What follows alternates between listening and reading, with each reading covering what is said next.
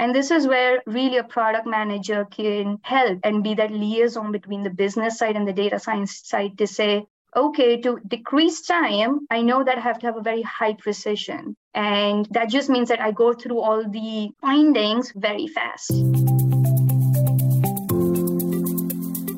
This is SaaS Scaled, the podcast where data meets action, with host Arman Shraki.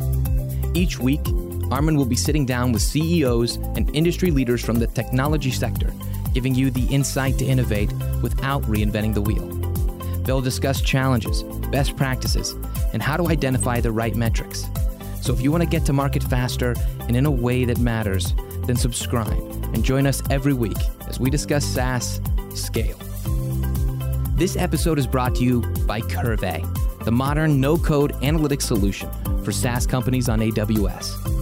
The tools you need to take action with your data on a platform built for maximum scalability, security, and cost efficiencies. If you're ready to reduce complexity and dramatically lower costs, then contact us today at curvey.com. That's QRVEY.com.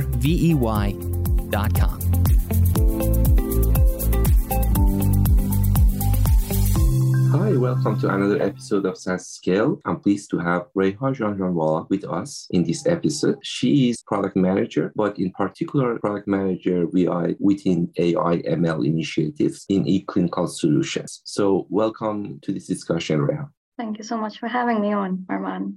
Tell us a little bit about your background and the company also that you're working with, please. So I'm a dentist by training. After dental school, I practiced dentistry for a few years and really enjoyed it. Healthcare has always been a field I've enjoyed working in and practicing in. And then after a few years, I was looking for something to diversify in. And I got my master's in clinical and translational research. Really, the idea there is to take a discovery people make bedside and translate it out into the market, make it commercially viable and successful. Around that time, I worked in a lot of different departments in the hospital, the rheumatology, pulmonary, dental, pediatric, outpatient departments to really understand how healthcare system works and what are the biggest challenges of getting new innovation used in clinical practice. After that, I moved into health tech. I really enjoyed my time there, and I wanted to focus on digital technology and how you could really take advantage of digital technology with all of this data we're collecting in the hospitals and leverage it for better care for patients. Especially focus on machine learning and deep learning, where my previous company, we did pathology detection on dental imaging. So you go to your dentist, they take an x-ray, but you go to 3 different dentists and you get 3 different diagnoses. And what we were doing was really making sure that you get one standard diagnosis every time you go to the dentist. And that was a fantastic experience. And I got to learn about the benefit of machine learning, deep learning in healthcare.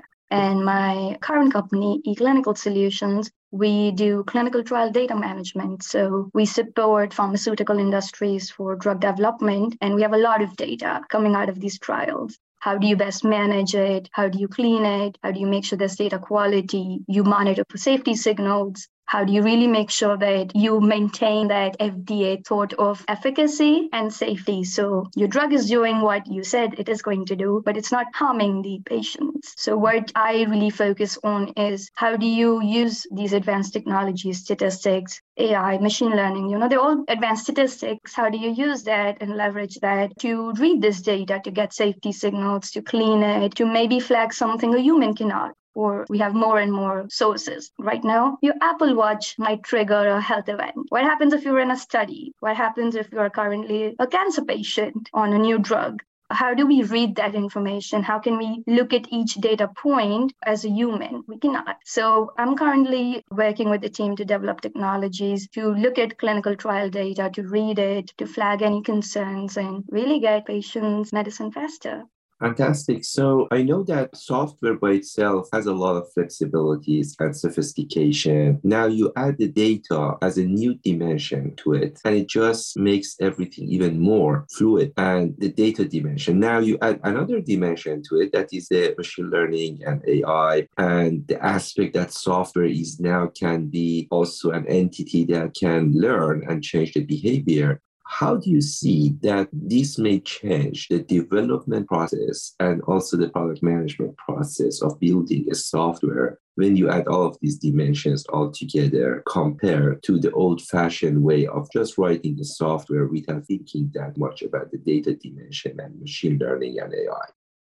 Today, as a product manager, if you're working with any solution that uses machine learning or deep learning, the process, while similar, is slightly different because it's not just the same as writing a ticket with requirements and ACs an engineer can test. It's slightly different where the pain points are different, where you want to really make sure that you're solving a pain point, which is a human pain point, but now the model does not behave exactly as the way you want it to. It is slightly more unpredictable than writing a piece of code, which will perform exactly what you want it to do. When I write a ticket for my engineers, I say, I want a button, which when I click it, it takes me to this URL. And, it will do that. With a model, I say that I want to find a anomalous data point, but what will the precision and recall be? How well will it really function? It's never 100%. And this is where, when you take that unpredictability of how well the model will learn and how long development even takes, it puts the entire product development cycle with the AI/ML solution slightly different.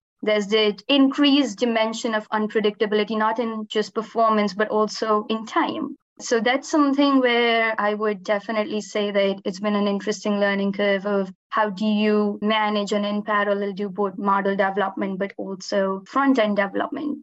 Does it change the kind of development cycle? So in a regular way, when you do the development, there are some standards. Now, of course, you can go with different methodologies. But how does it change the cycle? Like you go to the regular cycle as you were doing in the software development, or you think that is definitely makes the cycle maybe less predictive, or it makes it shorter, or it makes it longer? What is the impact of these aspects? That's a great question. So while what I have seen with trial and error that's worked successfully for me is somewhere between an agile and a waterfall, where let's take a step back and think about the software development cycle. You have the discovery phase, which will be similar. You talk to people, you understand what's the pain point, and the change here is you want to make sure you get technical feedback from your machine learning or data scientist to say, is this something you think we can reasonably automate? We can develop a model for which will have a performance which will solve the pain point. So this is slightly different, where generally you write a ticket and you get some feedback from your engineers in grooming, but you want to develop even before you do that product development. You want to get feedback from data scientists early on. That's one difference. Now, when you're doing the actual modeling, this has to come before development of your software. I would highly suggest that you do a MVP with your data scientist of what really can this model do, because no data scientist can reasonably tell you how well this model works. So doing an MVP really helps understand what might the front end be, what would the workflow be, and that helps you do the wireframes, get your engineering team in there. So that's an additional step where before you start developing the front end or how users will interact with it, do an MVP of the model. The MVP might be a few weeks or a few months, but doing that will just tell you if this is a good product or a good problem solved, or is it too technical, hard, or time consuming, and it's just not what the value you plan to bring. So that's slightly different, where this is where the waterfall comes in to say you have to have an MVP before you can do the software development. And starting there, you can continue more agile sprint by sprint development. But what would be great here, and I always say this, is fail fast with machine learning products. You might, because you're day in, day out working with a product, understand the machine learning output. To you, the workflow makes sense. You understand why the model called something is an outlier, and you're a believer. But your end user might not be a believer in these technologies. And depending on the model, it's generally a black box. So if you fail fast, it's better because you might change the way the output works. You might make the model different to have more explainability. And using that combination of both waterfall and agile while being flexible is probably going to lead to the best product.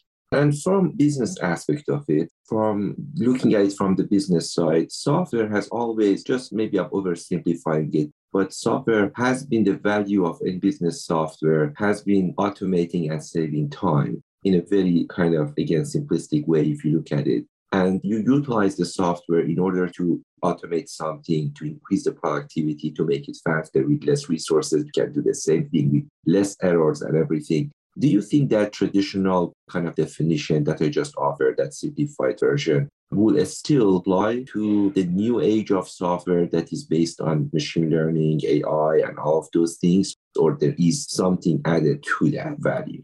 So I would say there are 2 points here. One, I think the simple definition still applies, but you can expect this to not be 1x or 2x, but 5x, 10x, 20x, depending on what you're doing, right? Think about it. When you develop a model, it's never getting tired. It can look at 1,000 data points, 10,000, million, 2 million. It really depends now on your business development team and sales team on how well can they sell it. How well can they convince a user to use it? And the more customers you have, you see an exponential gain because you don't have to hire, retain, and then provide a service. It's always been a case with software subscriptions because you're saving time, you're increasing revenue, you're finding more subjects, more patients, more customers. The value add is just exponentially more. The other point here, though, is just like a software, you might not see this revenue come immediately. When you develop a piece of software, it works, you sell it, tomorrow you can deploy it. There might not be a lot of custom work you need to do. For these models, depending on the model kind, you might need to do some fine tuning. You might need to do some customization. You might want to do some due diligence before you deploy it for a new customer. There's a slight increased time to when you might see those revenues flowing in, even though it's more. So that's 2 maybe things to think about from the business side to say, even though it's slower, it might be significantly more. The other thing from the metric side of seeing generally that is different with these models is the business metric and the data science metric. And there's a big difference between those, right? I develop a new product and my business metric might be decreased time by 60% or increase revenue by 20% or increase customer retention by 30% or adoption. That is something I know I can use to make a sale. That's not what a data scientist understands. I'm not going into them and saying, we want to increase revenue by 20%. The metric they are going to use is going to be slightly different. Precision needs to be X%. Your recall needs to be at Y%. You need to have a very low false positive rate. And this is where really a product manager can help and be that liaison between the business side and the data science side to say, okay, to decrease time, I know that I have to have a very high precision. And that just means that I go through all the findings very fast. Because if I'm showing 10 problems to a human for review and all 10 of them are actual problems, they'll gain trust and start doing those reviews very fast. And so this is where it's very important to have a metric you discuss with your data science team, which is accurate. Because if they start tuning these models for something where it does not align with the business value, you've spent all of this time, all of this resource, and you won't realize that business goal. And it has nothing to do with the model or the data science. It's more a product communication problem. You are working in a domain and in a vertical that is highly regulated for good reasons, healthcare, right? And then, of course, in the past, when software came to healthcare, we have seen that software had to go through extra processes in any software product when it's in healthcare because of those regulations and compliance and everything in order to pass those kind of, I would say, criteria to be accepted and then be used. Now, how does it work with not just software, but with AI and ML?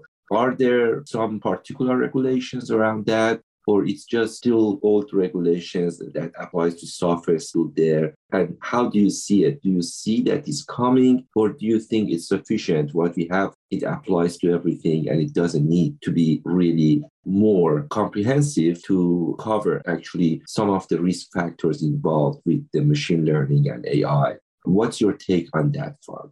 It's one of my favorite topics to think about and discuss. I worked in 2 companies which were both very highly regulated. For a first device, it was classified as software as a medical device. So similar to the way a stent gets checked and regulated, software was regulated. And for the second one, because we do data management for drugs and devices which will get FDA approval, how we clean that data or regulate that data is heavily monitored and regulated by the FDA. Now, there are 2, as I mentioned, there are a lot of different rules on really the risk, the oversight, and the requirements from a regulatory aspect. One, if you're developing a software which is going to be used as a medical device, like a CAD-E, CAD-X, where you are triaging patients, diagnosing problems, then it requires a higher burden of really showing that safety and efficacy I mentioned before. The second layer, if you're doing something where the impact or the risk is not tremendous, then you require less oversight.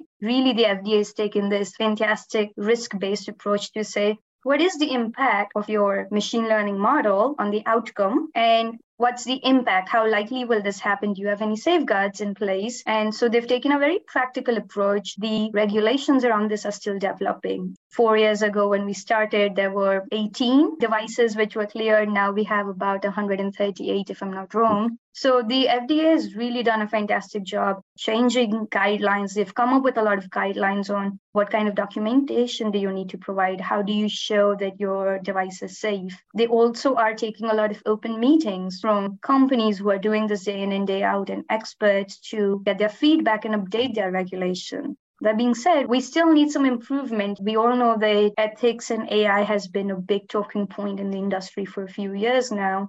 And when the impact is on a patient's health for good reasons, we need to be more conscious. Now, how do we balance being conscious and not stifling innovation? Is that hard balance the FDA has been trying to work around for a few years. You've seen a lot of companies doing more than required, where I worked with my colleagues and spoken to them, where even if the FDA does not require a certain kind of analysis, companies have gone in good faith, done that analysis, because while the FDA might not need analysis or a test, you know that physicians are going to ask for it. Hospitals are going to ask for it. So in a show of good faith, a lot of these companies are going out of their way to really demonstrate that their training data is equitable, it is representative, that they've done their testing, they'll show their results on a big demographics, and really have pilot studies where some hospitals, some small group of physicians use it, so that not only from the results standpoint it's great, but also from a workflow standpoint it makes sense. Because maybe my software works fantastically, but it keeps pinging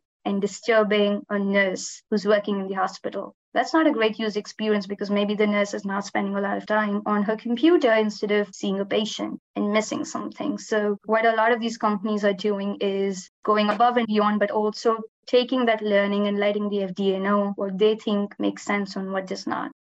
When you look at where we are with regard to machine learning and AI in the applications that you're familiar with, especially in healthcare, but maybe in general, but we can focus and talk just about healthcare, and that's okay too. What is slowing us down? Where are the frictions that cause kind of moving slower than we can? So if you look at those kind of factors, what are the obvious ones that come to your mind? And you would say, these are the elements that maybe is kind of a little bit creating some friction or causes some kind of a slowness. And when we overcome these, then it will be faster, better progress, move forward in an accelerated way. Any particular parameters come to your mind that... So there are two big ones, I think. One on the development side and the second one on the deployment side, which slow, both development and the actual deployment of these technologies. On the development side, it's data, where to train any good model, to test it, you need data, which is representative of your world population. And depending on the industry you work with, finding that data that's representative is hard.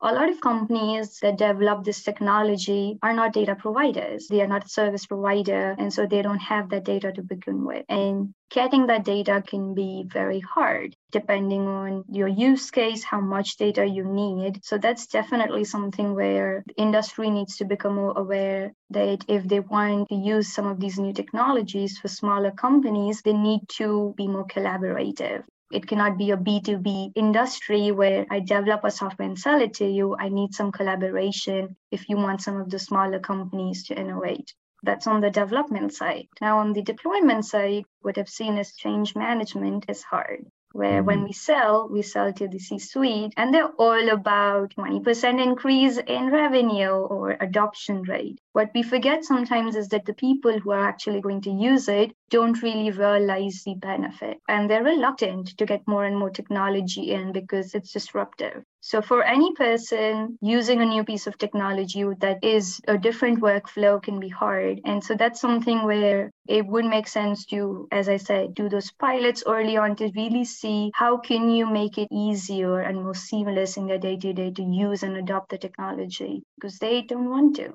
Is there any particular topic that you would like to touch on? Of course, for me, not being super expert in healthcare and not being a product manager in AI and ML, I'm pretty sure I have missed a lot of questions and good points to raise. So I wanted to give you that opportunity. That is there any particular topic you would like to highlight and maybe explore a little bit more?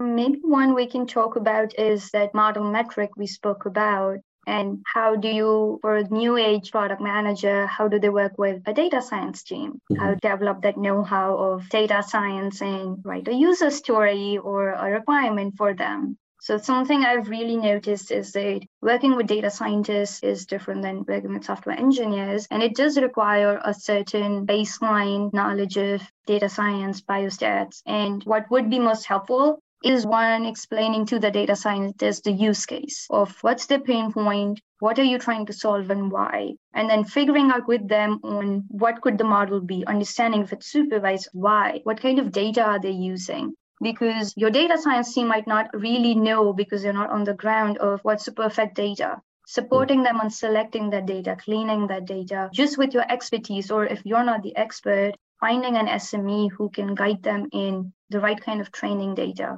How do you grant through? That's something that definitely is a sore point and is very beneficial, but finding an SME who really understands what is your model doing, because no model will replicate human behavior perfectly. So working with a data scientist and SME on this is your normal workflow, this is what the model is doing, and this is what we're testing. So grant truthing correctly, annotating correctly. Those are definitely pieces that are not taken care of by a data scientist. It could be a product manager's job, but even if you're not doing it, you want to keep a tab on it because that will heavily influence the way the model performs in the end. So grant truthing, annotation, and then really getting that SME to provide information on what's the right model metric.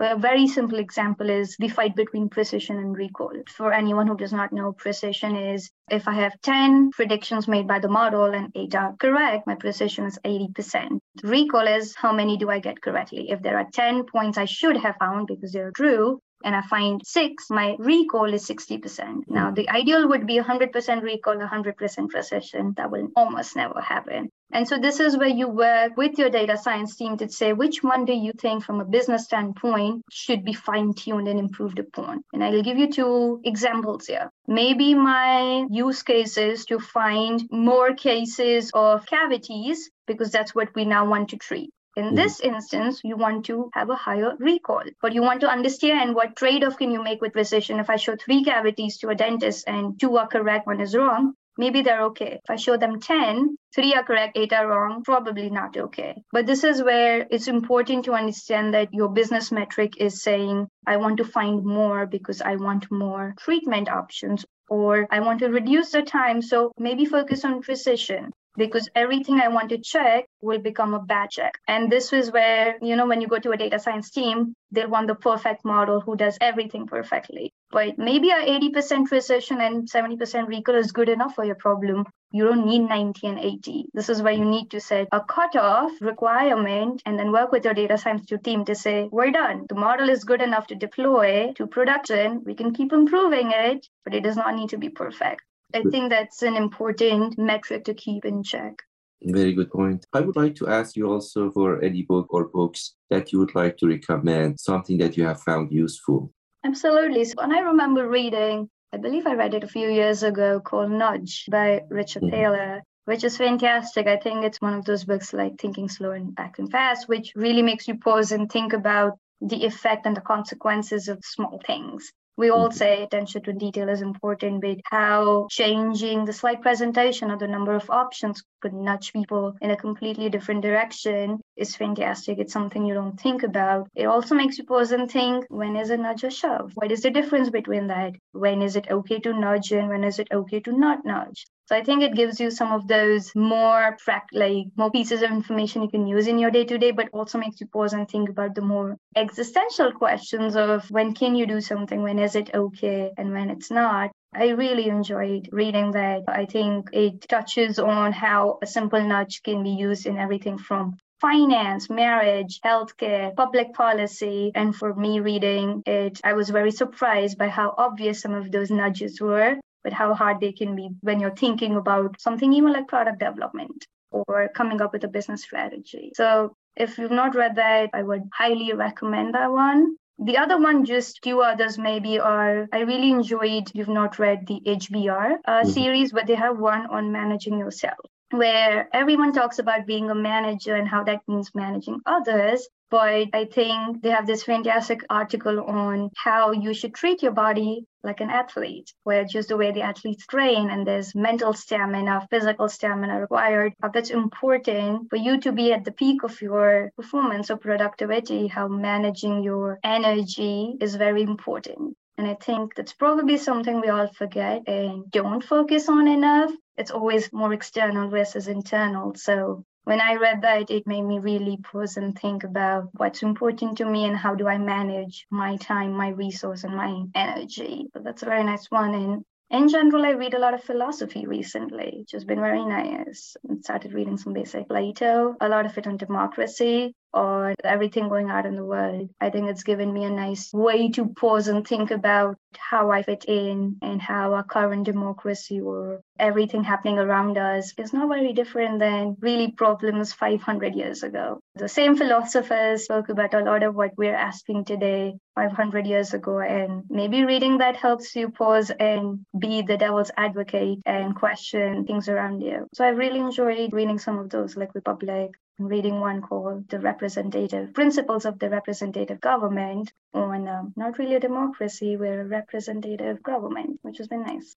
Fantastic. Thank you again for participating in this discussion. I enjoyed the discussion as well and hope to see you again. Absolutely. This podcast. Yeah. Thank you so much for having me. Thank you. Take care. Bye-bye. Thank you for listening to SaaS Scaled with Arman Eshraghi. For show notes and any resources mentioned in today's episode, go to saasscaled.com. If you're enjoying our show, give us a 5-star review and share on LinkedIn. And be sure to subscribe for any updates on future episodes. Thanks for listening. This episode is brought to you by Curve, the modern no-code analytics solution for SaaS companies on AWS. The tools you need to take action with your data on a platform built for maximum scalability, security, and cost efficiencies. If you're ready to reduce complexity and dramatically lower costs, then contact us today at curvey.com. That's QRVEY.com.